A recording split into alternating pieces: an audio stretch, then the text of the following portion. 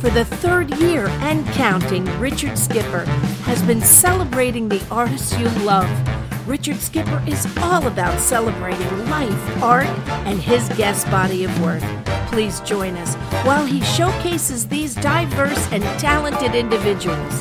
Here's Richard Skipper. Happy Wednesday, everyone, and welcome to the latest edition of Richard Skipper Celebrates. Who or what are you celebrating today? Well, those of you who follow this show, and I appreciate that, you know that all this month I am celebrating National Book Blitz Month. And the purpose of this month is really to get kids and everyone, from that matter, reading again, because a lot of people don't read the way they used to. I'm not one of them, because I read. My friend Erin, who's been here a few times, all my friends who know me personally know that my room is filled with books. As a matter of fact, I have just put new bookshelves in. Just before the holidays, I was reading about this incredible book called Visual Thinking by Grandin. And I reached out, and when she said yes, I was blown away, because I have been a fan of hers for so long. And the fact that she said yes to me today has kicked my 2023 off to a great start. We are celebrating books today. We're going to celebrate Temple in a few moments. But before I bring her on, I would like to celebrate some of the authors that I have celebrated on this show since we first began this show at the beginning of COVID. Here they are. Enjoy just seeing some of the titles. And if you see a title that you like, go out and buy a book and give it to a friend. Here they are.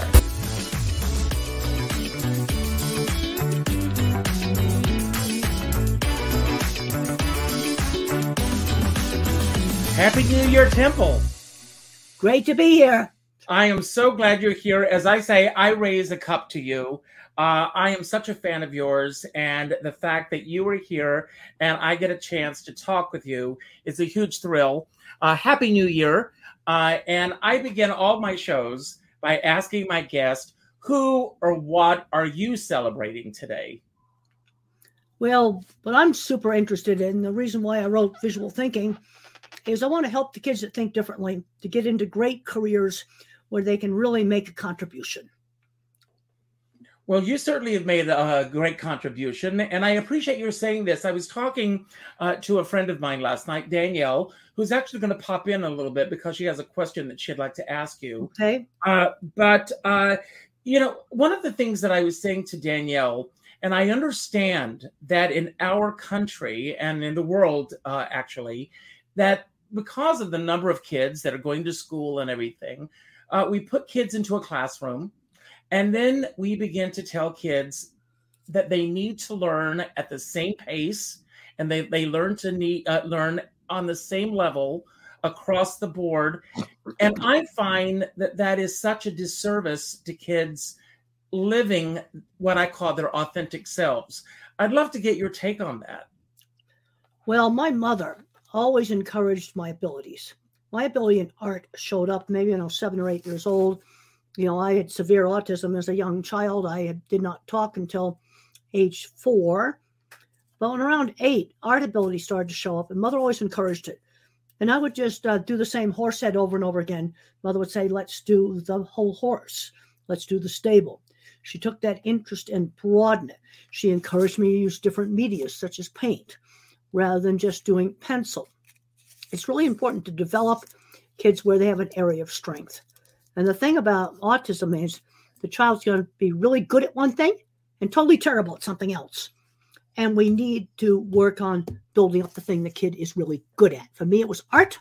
For another kid, it might be mathematics or music.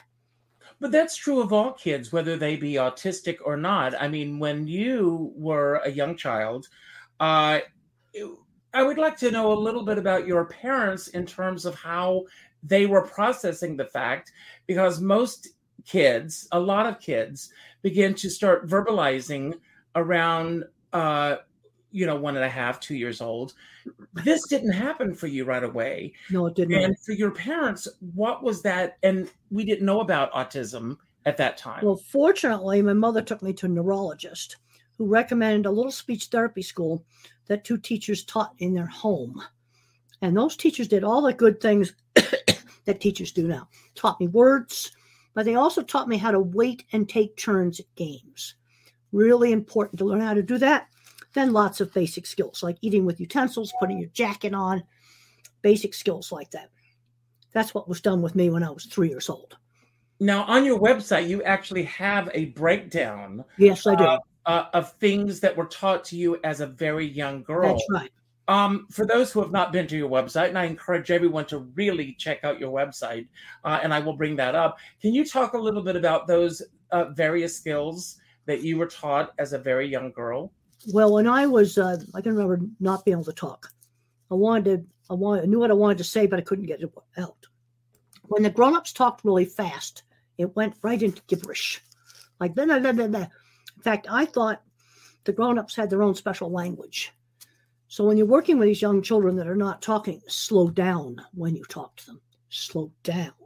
The other thing you've got to do is give the child time to respond. They're kind of like a phone that's only got one bar service. It's going to take it a while to download the web page. Give it time. Give the kid time to respond. Might be 15, 30 seconds. That's a long time. Now, you do mention that at a very early age, you had an affinity for art, and you started manifesting your art. In what modalities was the art manifesting itself in? Well, it started out just in pencil. Then Mother encouraged watercolors, pastels. She encouraged a lot of different media. It's very important to take the thing the kid's good at and broaden it. Now, the thing about autism is you've got ones like me that become verbal, then you have some that remain nonverbal. Some of them can be good musicians or artists. But a kind of basic principle is skills will be very uneven. You might have somebody that's an extreme artist or extremely good mechanical things. In fact, art and mechanics go together. Mm-hmm. You might have a kid that's super good at math. Math and music tend to go together. And they tend to be more uneven on good at one thing and terrible at something else. Now, when the verbalization began to happen for you, what was the response within your own family? I mean, your parents, the first time they heard you speak must have been like a eureka moment for them. Well, then my words came in gradually, one word at a time. And what parents need to do if they have a child that's not talking, regardless of the diagnosis, rule out deafness. You have to make sure they're not deaf. Rule out some correctable problem with their tongue or something physically being wrong. And then I'll always encourage the kid to use their words. You know, the child wants a juice, now say the word. Mm-hmm. Get them to ask for it so that children learn that words can get things you want. So first of all, start just teaching words for stuff the child might be interested in. Food, toys. And even though you weren't verbalizing, as you got older, were you able to verbalize more so through your writing? Because you are a brilliant writer. Well, in a lot of books I'd have had a co-writer, but I have a book called The Way I See It and Thinking in Pictures. There was no co-writer for those books. Mm-hmm. Now, when I did visual thinking, I wrote all the rough drafts, and then Betsy, my highly verbal co-author, she rearranged it and smoothed things out. So we were using complementary skills. And the thing that motivated me to work on this new book on visual thinking, what motivated me was I realized we had a serious problem with skill loss. And I observed this right before COVID hit. I went to a poultry plant and 2 pork processing plants, and all of the specialized equipment had come from Holland. And it goes back to their educational system. When the kid's a teenager, they can decide to go university route, or they can go the more skilled trade tech route. And there's a tendency here to think of that as sort of a lower form of intelligence. It's not. The people that are good at inventing mechanical equipment often can't do algebra. They wouldn't be able to graduate from high school. But they're patenting and inventing equipment. I've worked with them. Mm-hmm. Mm-hmm. And it's a different kind of problem solving. You just see how to solve a problem. You just see it. In fact, yesterday I was at a company that does travel website, and we were discussing how to help blind people and deaf people through the airport. And I just thought of some really simple things you can do. With a blind person, I want to make this an app called Gate Finder. So as they walk through the terminal, their phone will speak out the gates as they go by them. I think I can do it with some really inexpensive transponders I can stick on the signs that come out of another industry. Temple, I just lost. That's how I think. It's association. It's associational. I don't calculate. I just see it. I just lost a very dear friend of mine last year. Peggy Eason was her name, and she was born blind. She was 72 when she passed away. Her entire life, she was blind. But the way that she navigated through life was complete. I mean, the one thing that she never wanted anyone to refer to her as was handicapped, because she did not see herself as a handicapped person. She was a highly functioning, very intelligent woman who went through life. The only thing was that she could not see colors and visual things the way that you and I can. But I would talk to her about the way that she experienced colors. And she had an entire vocabulary for colors that most sighted people don't have. Well, I thought you said she was totally blind. She was. Okay. And then maybe I had a blind roommate when I was in graduate school, and I was amazed at how she could navigate with a cane. She just had to be shown a new route to her classes once, and she remembered what the ground felt like feeling with her cane. One of the things that Peggy used to do was when you handed her money, she would ask what the denomination was. And each denomination, she had a way of folding it. That's right. And my roommate did the same thing. Gloria did exactly the same thing. Yes. And she was a musician. And so was Peggy. Yeah, because that's something where the blindness doesn't affect it. Like Stephen Hawking said, the famous scientist, right before he died, he told the New York Times, concentrate on those things. Your disability does not prevent you from doing really well. He could do math in his head and not much else. But he did math in his head brilliantly. I want to get back to your book in a moment, but before we go there, I want to know how the work began that you do as an animal behaviorist, because that's a whole other realm of your life that is just incredible, brilliant work that you do. Well, the first thing I looked at was, what are cattle looking at when they go through a system? Now, at the time that I started this, I did not know that other people did not think in pictures. I think totally in pictures. Everything I think about is a picture. I thought everybody thought that way. And then I learned that a lot of people think verbally, but I didn't know that to my late 30s. And so I'd get down to see what cattle were seeing. And they often would be afraid of shadows. Here's a shadow right here that appeared in one of the big plants I worked on last spring. Now, that was not there at 10 o'clock in the morning. Mm-hmm. At 3 o'clock in the afternoon, I call it the spider monster, that shadow appeared, and the cattle refused to walk over it. So to fix that, they're going to have to put a roof over the facility so that the overhead structure doesn't make a shadow in the afternoon. And I've done a lot of work with improving slaughter plants, and people always say, they know they're going to get slaughtered. I can tell you, in this plant, they were much more afraid of the shadow monster. Oh and they absolutely refused. These cattle decided they were not going to walk over that. So the cattle handling went from beautiful and smooth and everything to horrible when the spider monster appeared. That fear was instilled in all of them. Well, if the leader stops, the others don't go. No, they had to put a roof over it to get rid of that shadow. But do you have any idea what it was that was causing that image to create the fear? Yes, it was the overhead structure that made the shadow. And you could fix it by changing the overhead structure. You'd have to figure out another way to brace a gate they had in there. That's what it was, a bracing system for a gate, is what that shadow was. They just put a roof over it to get rid of it. I want to talk a little bit about your process. There are things that you, I think, discovered about visual thinking writing this book. At least that's the sense that I get from reading the book. And as I said, I've got notes that I was taking. There's so much to cover in here. We're not going to cover it in an hour. Everyone buy this book. It's amazing.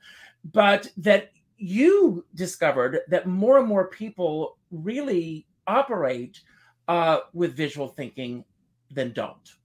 Well, that's most people are kind of mixtures between object visualizer like me, who thinks in photorealistic pictures, very specific, visual spatial mathematical thinkers. They think in patterns. That's your music and math mind, and then verbal thinking. Mm-hmm. Now, Betsy, my co-author, was totally verbal. Everything she thinks about is words. And we've both learned a lot about each other. And she can organize things so much better. But the verbal thinker leaves out detail. The verbal thinker will have a broad concept about something, where my mind thinks specifically, how can I solve a problem? And I will see a solution. Okay, going back to the gate finder for the person that's got vision impairment. I see little transponder stickers stuck on the gate signs. Off-the-shelf transponder stickers that will trigger the app on the phone as they walk by it. That's amazing. And I just see it. I'm also seeing that I have to label those stickers so that maintenance doesn't think there's some rubbish and scrapes them off. I'm also thinking of that. Now, what was the process of you and Betsy coming together? Had you worked together prior? Yes, Betsy worked with me. She was the editor for Doubleday that bought my one of my first early books, Thinking in Pictures. And I wrote that myself, but Betsy, as an editor for Doubleday, did a lot of rearranging of things. And then she left Doubleday and became a book agent. And I've done other books with her. She's sold. I did them with various co-authors. And then I had been to these plants where the equipment came from Holland. I also went to Steve Jobs Theater just before COVID, locked everything down. And and the glass walls and the roof were from Italy, Germany, and the roof came from Dubai. And then I found out that the state-of-the-art electronic chip-making machine is from Holland. And this goes back to their educational system. We have a tendency to kind of stick our nose up at the skilled trades. I worked with people that barely graduated from high school that had 20 patents on complicated equipment in big meat companies. It's a different kind of intelligence. They just see how to make something work. They just see it. Do you think it's based on the way that they are educated, or where does that come from? Well, visual thinkers get better the more data you load into the database. Okay, when I got thinking about my Gate Finder app, I spend a lot of time in airports. I know exactly how the gates are set up. And I actually take specific airports and I walk through them. Now, in order to be able to do that, I would have had to have gone to all those airports. Right. You see, a visual thinker works best if they have lots of pictures in the database. One of the examples and then I can recombine those pictures together in different ways and go across industries. One of the examples that you use in your book, if, for example, is imagine a kid coming to your house and taking your computer completely apart, bit by bit. And I mean, the average person would be furious if that was to happen. But this could be some genius that's coming up with something. Well, especially put it back together again and it worked. And then make it work better. But you see, a visual thinker sees the solution to the problem. I also have a whole chapter in there on risk. And one of the examples was Fukushima. Yes. Engineers calculate risk. I see it. Simple watertight doors would have saved it because the electric emergency cooling pump is not going to work when it's flooded. You see, they didn't see it, water going in there. They did a perfect job of making it earthquake proof. That worked perfect. And then 20 minutes later, the tsunami drowned it. Wow. Wow. You see, that's seeing a risk. I want to ask you, Tipple, what do you think is the biggest misconception that people have about autism in the 21st century? I mean, at the time... One of the big problems you got with autism is you're going from Einstein had no speech delayed trait. He would land in an autism program today. Michelangelo was probably autistic. Now, the other thing that's really important is that students have to get exposed to things. Michelangelo dropped out of school at age 12. He was running around all these churches that were commissioning fine art. And he grew up with stone cutting tools. That's the exposure. Exactly. Then later on, you get the mentoring. But you have to start with the exposure. I got involved in the cattle industry because I got exposed to it when I was a teenager. I came from the East Coast. We didn't even have cattle there. You also talk, about some of the mentors that you had along the way when you were a young girl. I mean, going to a friend's house and having dinner. I mean, there are certain things that we learn as children across the board in terms of right and wrong and what's good and what's bad. Along those lessons, you can expound a little bit upon that. I was brought up in the 50s where grown-ups corrected children, no matter where you went. And you were given instructions. Like, let's say I didn't wait my turn at a game.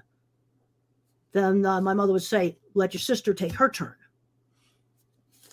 Learn how to take turns. A lot of these kids have problems with that. And I'm going to guess that 20% of the people that built equipment for me and also drew up plans for equipment were either autistic, dyslexic, or ADHD. And they owned big metal fabrication shops because they grew up doing skilled trade stuff, welding, and that kind of stuff in high school. And those metal shops are not getting replaced. We've got a gigantic shortage of people to fix escalators and elevators. Next time you see somebody working on that stuff, you're probably going to see a lot of gray hair. And we can talk about gray hair because I've got it. So I have too. You've got gray hair too. Yes, but and I've heard it. The problem is that those people are not getting replaced. That kid who might be really good at fixing elevators is playing video games in the basement. You know how you can get them off the video games? Mechanics. This has been successful, and they find out that mechanics is more interesting than video games. But I love the fact that you say that growing up in the 50s, I grew up, a decade later in the 60s, but I also had that. I mean, my parents, there were rules that we lived by. That's right. I respected my teachers in school. Yeah. My dad always went to school with me the first day of the school, and he introduced me to the teacher and said, from the moment you walk into this classroom, they are your parents. That was instilled in me all through school.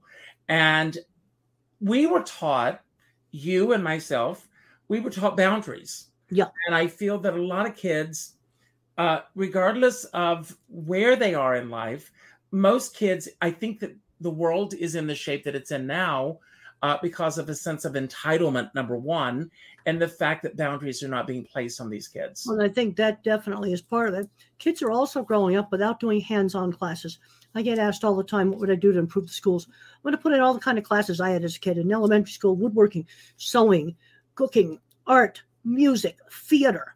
Now, I didn't care about acting in the play, but I loved making scenery and costumes. Oh, thank you for saying that. And then in high school, welding, shop, drafting.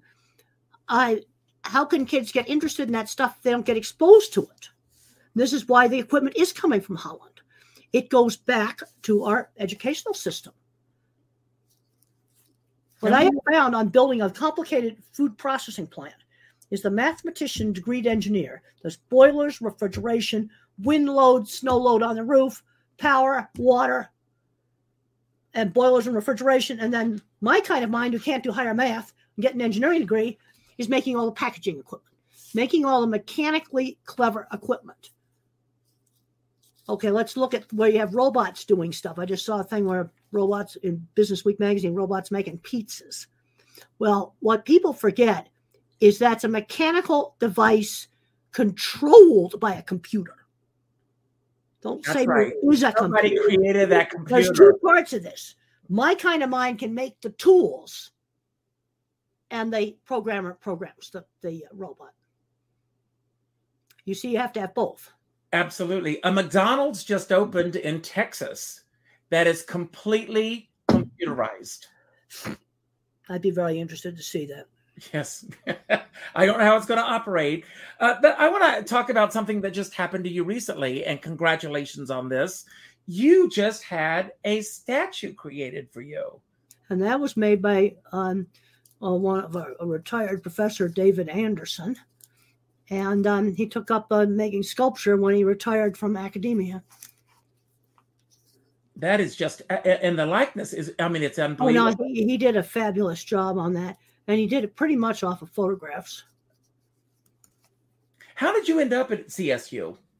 Well, I ended up there. I'll be 32 years in March. After I got my Ph.D. at the University of Illinois, I knew the philosophy ethics, animal ethics professor at CSU. So I called up Bernie Rollin. I said, I'd like to work part-time at CSU. So he arranged it for me to do a seminar. And they hired me in the beginning only quarter time. And I started teaching a class in livestock handling where things like the shadows and the cattle behavior I talk about, but they also do a scale drawing. And I have an internet project where they pick out interesting subject in animal behavior, and they got to get me journal articles off of different databases and summarize them.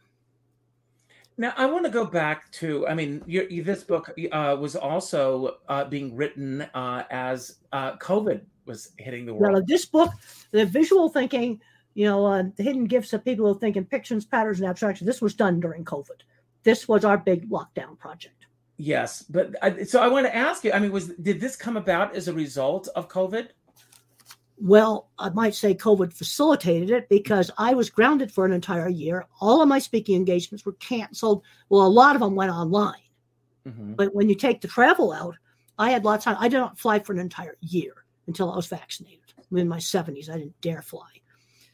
And then after I got vaccinated, almost a year later, a few events were coming back, and I started, getting on the airplanes again. Now, it was, and Betsy, the same thing. Her agency office in New York was shut down, and she was at home, and she was still doing, some other authors and things, but she had plenty of time. And I called up Betsy and I said, "What about you do a book?" And I started telling her about those trips, the poultry plant, the 2 pork plants, and the Steve Jobs Theater, mm-hmm. and then the chip making machine. And I said that I want to address the skill loss issue. And you need us people that can't do algebra. But if I was in California, I wouldn't be able to graduate from high school. And when I was doing a book signing for visual thinking out in California, they had one of the talks in the school, and I talked to the principal, and he didn't even know that my kind of mind exists. A lot of people think you have to have algebra to do logical thinking. No, that's not how I think. It's not how I think. I solve problems. Like going back to that gate finder thing, I'm thinking about off-the-shelf RFID tag technology that I can stick on the gate signs. And I'm going to have some software made. But a lot of things that would help is just getting all the airline apps on the phone. Let's think of simple things we can do to make accommodations work. We actually can get people to do it. And this is what I did with my livestock stuff. I thought I could fix everything with equipment. I had lots of equipment out in the industry. And the way I sold jobs is I just would show people my drawings. Oh, it's amazing. I simply would show off my drawings. But equipment's not automatic management. And then I got hired by McDonald's to implement animal welfare auditing of large meat plants. And I figured out a very simple scoring system. It worked. It was very simple.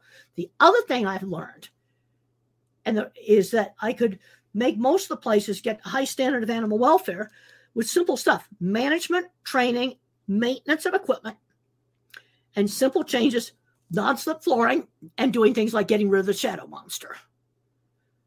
Those kind of simple things. And most of the plants did not have to buy expensive stuff. Wow, that's amazing. I think, when I hear you speak and I look at your history and everything that you've accomplished, it seems to me as if the word no is not a part of your vocabulary. One of the things that motivated me to do the dipping vat projects that were shown in the HBO movie Temple Grandin is I wanted to prove to people I was not stupid.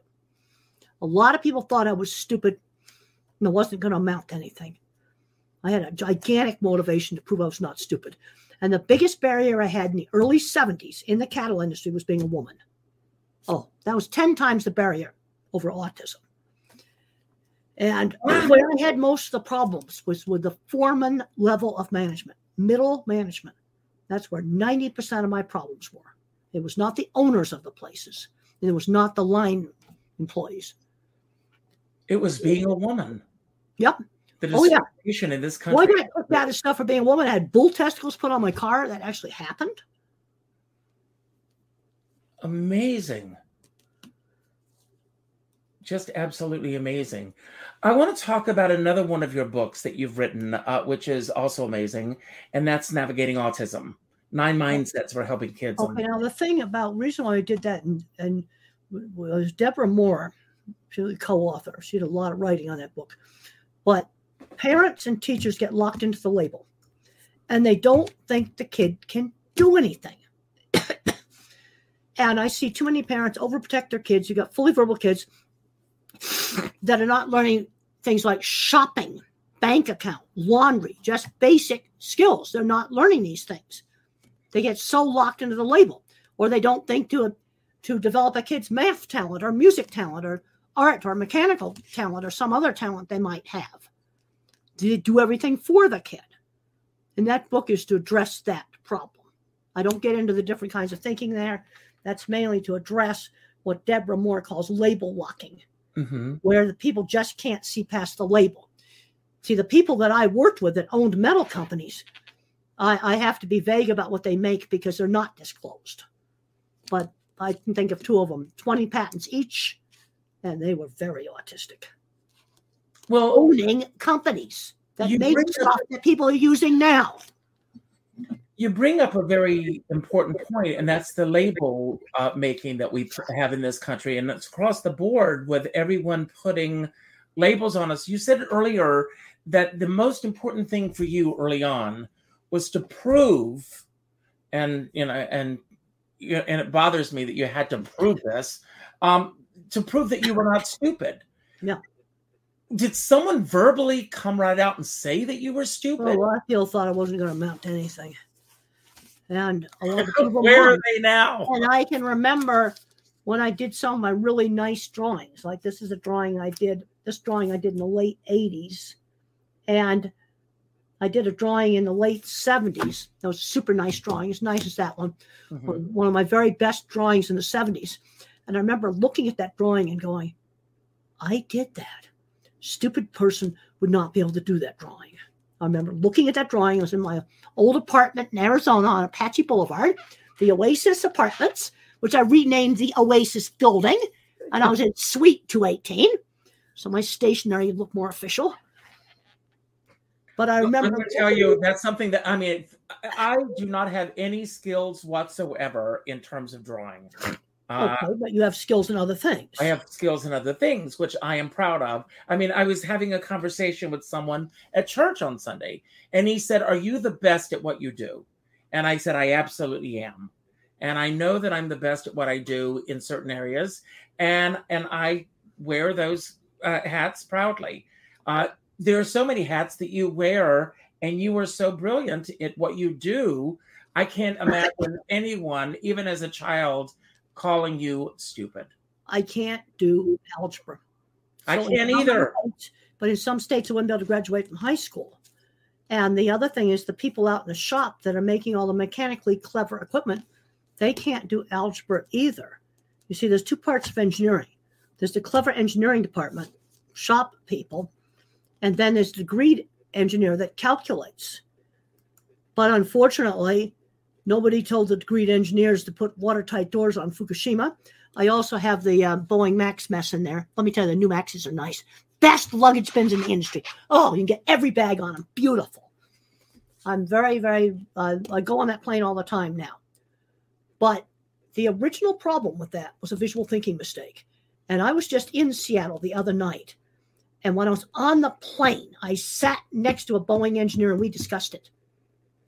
And the engineer told me that the mechanic in the shop warned them. And they didn't listen. Because he wasn't probably a degreed engineer, it was just a mechanic. But you see, the mechanic could see the angle of a tack sensor getting busted off. Then what does the computer do? It thinks it's stalling when the plane's flying straight. Great points. Great Now, you points. see, that's seeing risk instead of calculating risk. You better listen to the people in the shop. Absolutely. Temple, I want to bring on my friend Danielle. She's been waiting patiently in the Okay. wings. All right. She reached out last night. She's a huge fan of yours, by the way. And Danielle is a psychic medium, and she has a question that she would like to ask. All right. Okay. Yes. Nice to meet you. Thank you, Richard. Nice to meet you, Dr. Grandin. I would love to just thank you and your mother, actually, for both of your works and lectures and books. Since the movie, I've deep dived into all of that, and I don't think there's been anything that's helped me understand my own neurodiversity like the two of you. So really, truly, thank you. I was also wondering, and I'm not asking anyone to believe in the psychic medium aspect, like Richard said. I hope it doesn't offend you as a practical scientist, because I love the sciences very much. Okay. But I was wondering, my neurodiversity, I believe, plays a part in that ability and in my visual thinking ability. If I'm connecting with another energy, I'm seeing everything visually. Like, for example, I scored 14 on the test from your latest book. Okay, that's visual thinking. Yes. And you see, because I visualize something that might be a risk. Okay, let's do a real simple thing. I went into the beautiful corporate office of the travel company, and they had this water sculpture in the floor, and I'm going, I don't want my bag getting into that. Yeah. Okay, that's just a simple example of seeing risk. Mm-hmm. Right. Mm-hmm. And I believe that part of me, that visual thinking part, it also helps me to see into people's energy patterns and behavioral patterns. And I've found a lot of correlation in my personal life and work between on the spectrum brains and these extrasensory abilities or paranormal perceptions. And I was wondering if you've ever found links between those things in your life or work. Well, basically, I just think about everything visually. Like if you look at the HBO movie, Temple Grandin, the word shoe is said, and a whole bunch of shoes come up like PowerPoint slides. But then it's possible to get off the subject. I can think about where I wore a particular pair of shoes. And then maybe it might be on the beach. And now I'm getting beach pictures from childhood. Right. Everything appears linked. Yes. It's associative, but it has...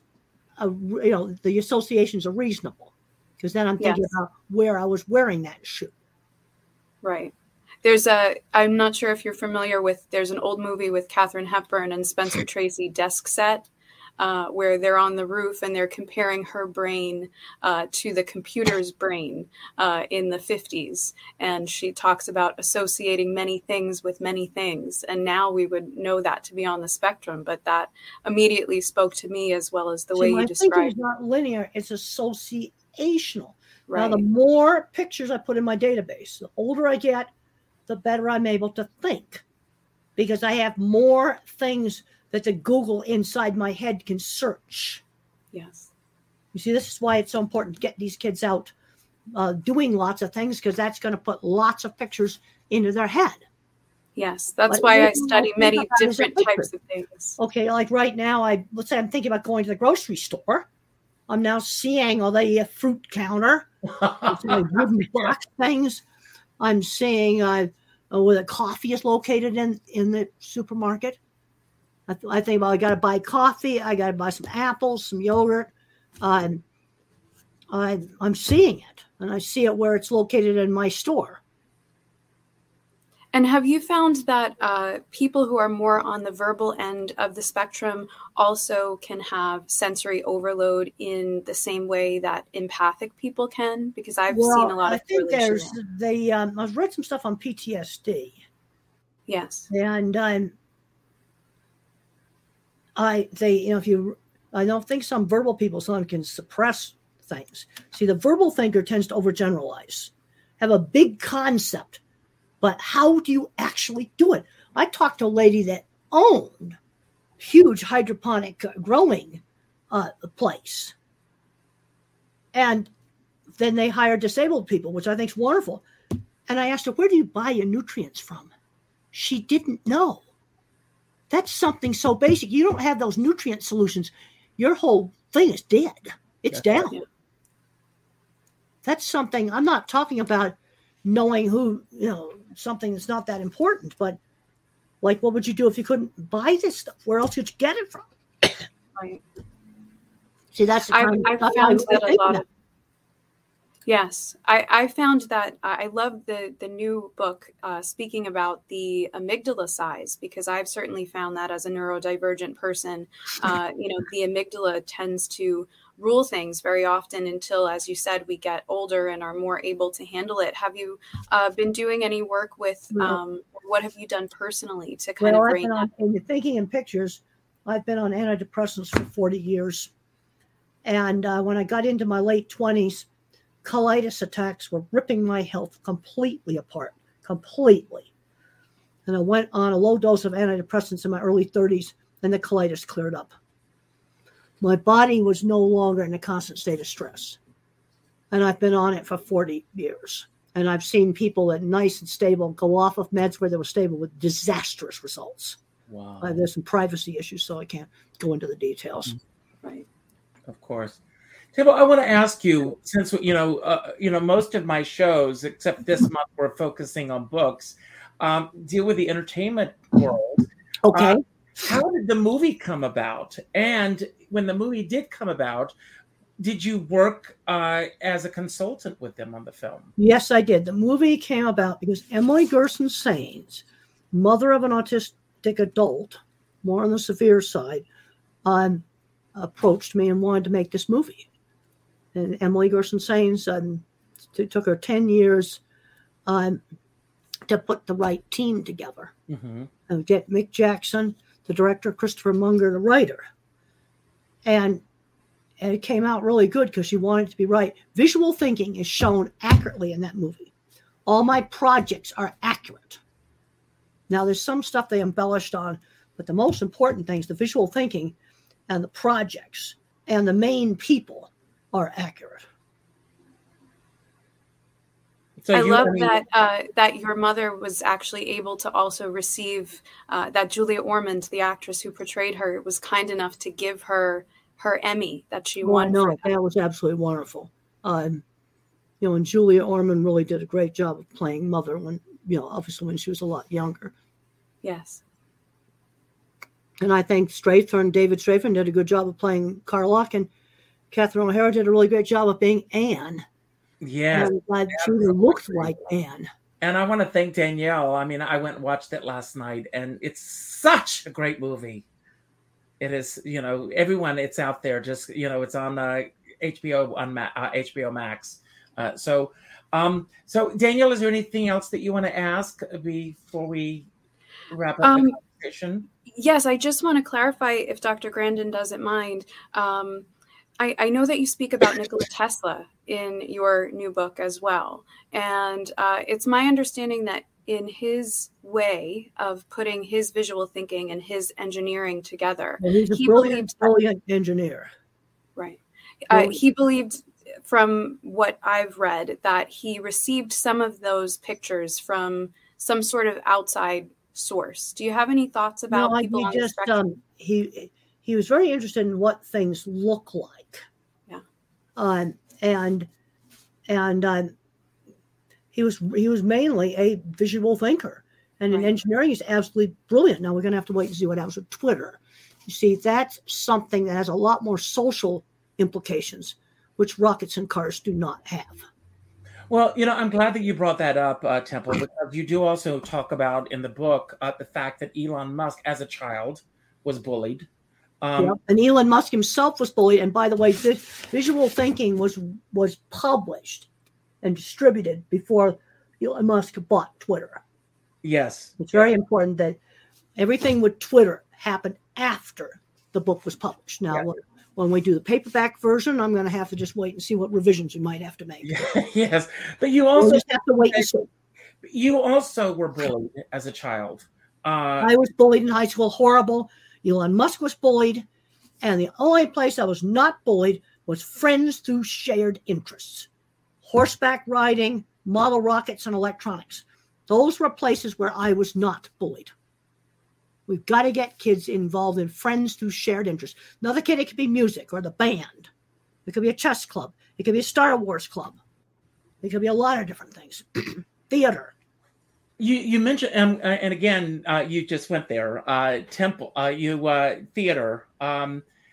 Theater is not just being in the spotlight. Theater is a sense of community. I'm an actor, but working behind the scenes, one of my first acting jobs in New York was with the 13th Street Theater. And working in that theater, you had to be a part of the collective, as they called it. So I cleaned the restrooms. Yeah. I did the lighting. I did all the things behind the scenes, which gave me the opportunity to do the great shows that I did when they came along. I worked with Chaz Palminteri in that theater, and he did the same things. He was cleaning and sweeping and doing all the things behind. But what it really teaches is a sense of community. Well, that's really important. What I did in theater was I loved to make costumes and scenery. And I did that when I was in 4th grade, sewing costumes with my Singer Sew Handy. My toy sewing machine actually sewed. When I was in high school, the play was trial by jury.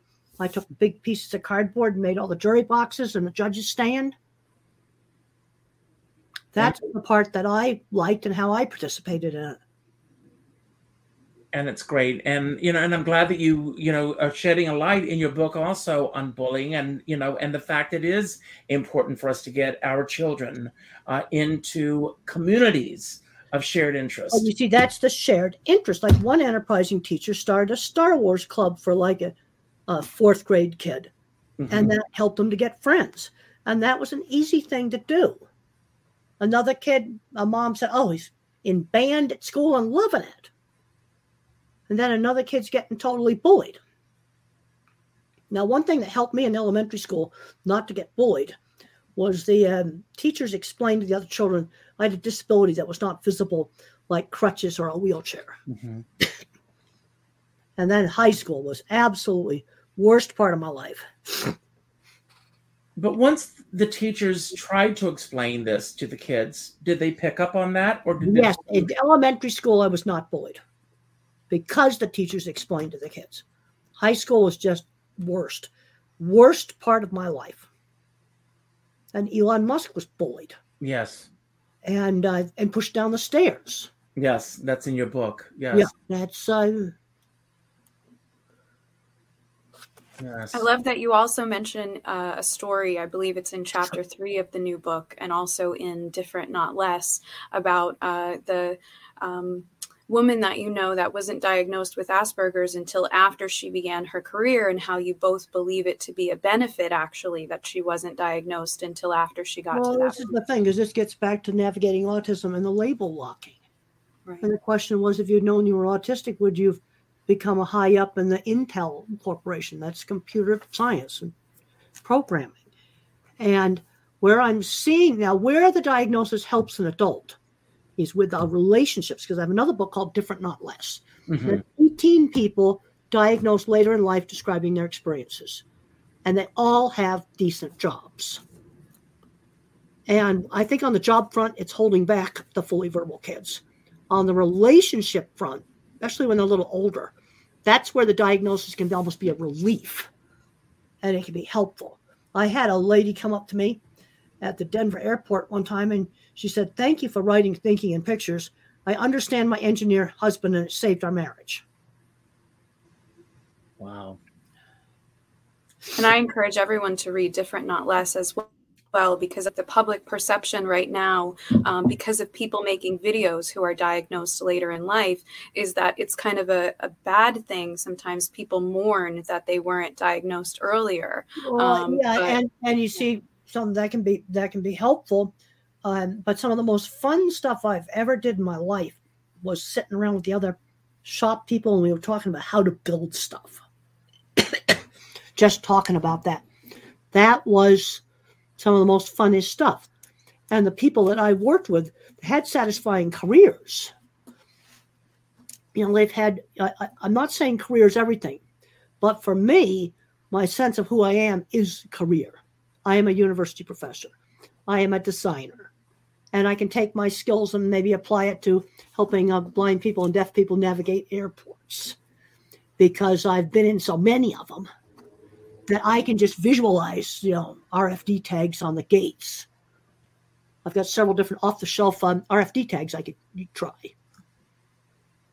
And it would be, I also want to think about things that we could do that aren't super expensive too. Because that's why when I worked on improving animal welfare at slaughterhouses, one of the reasons I was able to pull it off, very simple assessment where they had 5 numbers they had to make. If you had more than 1% of your cattle fell down, you failed the McDonald's audit. And we were able to fix most of the places with simple stuff. Out of 75 plants, only 3 had to buy really expensive stuff. Right. Very proud of that. And your work with animal consciousness as well blows me away. I work with a lot of that energy. In the last chapter of Visual Thinking, I have a chapter on animal consciousness. Yes, I loved it. And I find it hard to believe some people might think a dog is not conscious. Oh, mine certainly is. No, I don't agree with that. But I think some of this gets back to very highly verbal thinking. A lot of highly verbal people have a difficult time imagining thought without words. That's the thing. How can you have thought without words? Well, the dog, I can think about, okay, if I'm going to think about grocery shopping, I'm like seeing the stuff on the shelf I need. Have you seen there's a new technology with the dogs? They have little buttons, and their owners train them. Yes, like What's the Story with Bunny, I think is a very popular one. And they actually are communicating and forming thoughts, speaking about their dreams and intruders outside. Well, yes, I've read about the buttons. And you see, it's a different kind of thinking. And it's going to be more sensory based. I tell students, get away from words. An animal lives in a sensory based world, not a word based world. What is it seeing, smelling? There's brand new research, and unfortunately it's not visual thinking because it came out after the book got printed.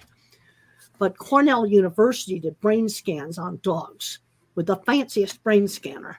And they discovered that there's a gigantic internet circuit in a dog's brain that goes from the olfactory part of the brain to the visual cortex. Wow. Smell pictures.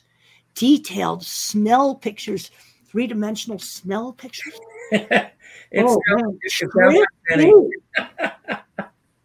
That's brand new research. Cornell University Veterinary College. I love it. Danielle, so I'm going to let you go so that I can wrap up. Yes, thank you, Richard. And thank you for popping in. It means a lot that you popped in. And thank you so much. Thank you. And I'll let everyone know at the end of the show that you and I are doing a show together on Saturday night. So everyone tune in for us. I want to ask Temple before we wrap everything up. Working with Betsy, this is a question since we are celebrating National Book Blitz Month. When did you know that this book was ready for the public? Was it the publisher's decision? Was it your decision? It was mine. I had done this trip and I went to those 4 places. And I remember standing in the middle of the Apple Theater screaming in the Steve Jobs Theater, "We don't make it anymore!" And the whole thing vibrated. And so the impetus for doing the book was the skill loss issue. And we are especially losing the skills on the object visualizers like me who are not able to do algebra. But it's a different kind of thought. And to make things, you need both the mathematicians and the object visualizers that think totally in pictures. And I'm concerned that a lot of these kids are getting screened out. And then you go look up Netherlands educational system, Italy. Around 14, you can go tech route or university route. And Italy even has an art route. Wow. Because they have all that fashion industry. Amazing. Temple, again, I want to thank you for being here today. I'm going to give my closing remarks, and then I'm going to give you the final word today. It can be about anything that we talked about, anything we didn't talk about that you wish we had, or just any final message that you wish that you want to leave everyone with. Everyone who's watching, you'll see on the bottom of the screen, it says Ask Temple, and it's got her web address /AskHTML. This is an aspect of her website that I love. You can go on and ask her a question, and provided upon her schedule, she will get back to you eventually. Feel free to reach out. Everyone, get this book. Each day, as you all know, I pull a word for the day. And as I was prepping for today's show, the word that I pulled was clarity. That we all be clear as to who we are, what we're all about, where we desire to go. And, you know, Temple talks earlier about being called stupid when she was a small child. I was told also that I was a zero when I was growing up by people that I cared about. Words have a lot of meaning. So we're talking about visual thinking today, but think about the words that you use when it comes to the people that you come in contact with. As you all know, I end every show by telling everyone to go out and do something nice for somebody else without expecting anything in return. Reach out to somebody that you haven't spoken to in a long time. Order 2 copies of this book. Keep one for yourself and send one to that friend.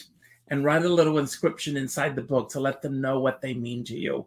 It's important that we keep communication going with each other, not only today, but tomorrow, next week, and next year. One of my favorite uncles passed away yesterday. And then I found out this morning that another dear friend of mine passed away yesterday as well.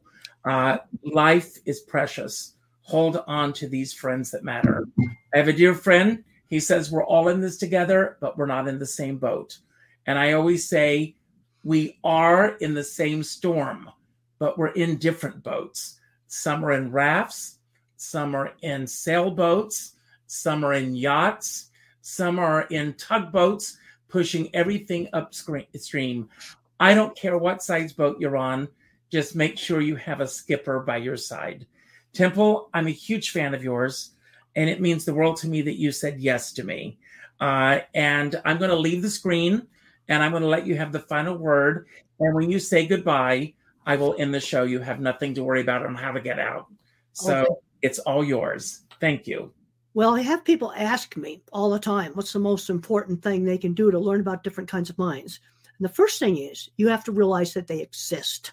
I tell that to educators, corporate leaders all the time. And the reason why I did the book, Visual Thinking, is I want people to know that different kinds of minds exist. Also, the different kinds of minds can work in complementary manners on many, many different kinds of projects. And we need all the different kinds of minds. But the first step is realizing they exist. And a lot of people are mixtures of the different kinds of minds. But you get somebody with a label like autism, dyslexia, ADHD, then they often will be more extreme. Maybe an extreme mathematician, an extreme object visualizer who would be good at art and mechanics. So the world really does need all the different kinds of minds.